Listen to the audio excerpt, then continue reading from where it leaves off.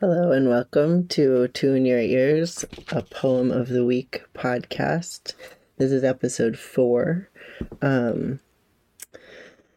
Today's poem is an A.R. Ammons poem that's in the front matter of his book, Sphere, the Form of Emotion, but it's a sort of dedicatory poem that starts off the book.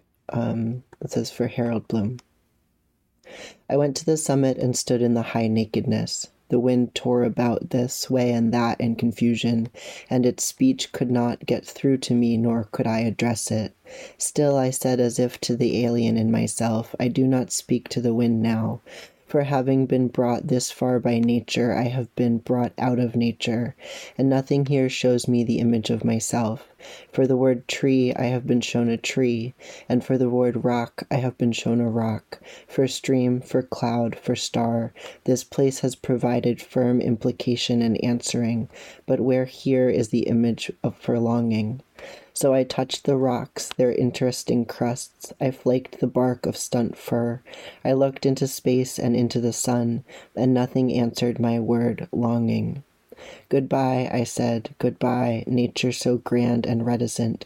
Your tongues are healed up into their own element, and as you have shut up, you have shut me out.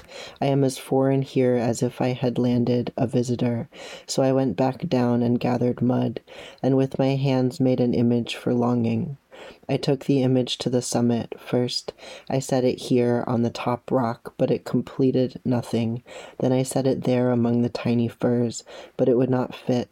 So I returned to the city and built a house to set the image in. And men came into my house and said, that is an image for longing, and nothing will ever be the same again."